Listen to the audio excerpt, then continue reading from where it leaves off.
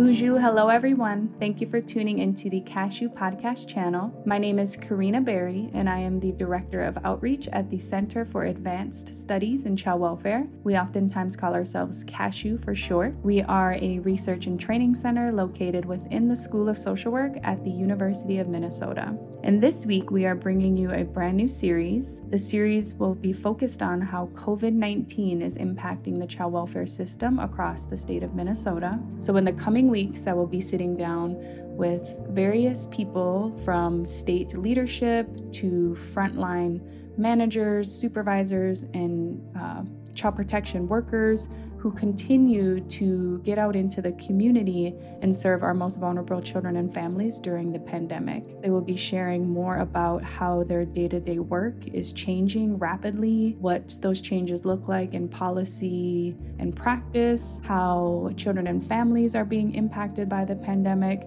and also how they're coping and what gives them hope during these really challenging times. So we hope you'll tune in and continue to subscribe and listen to future episodes, and we hope that the information you hear and learn will be helpful for you and your family, your community, your practice with children and families wherever you are located.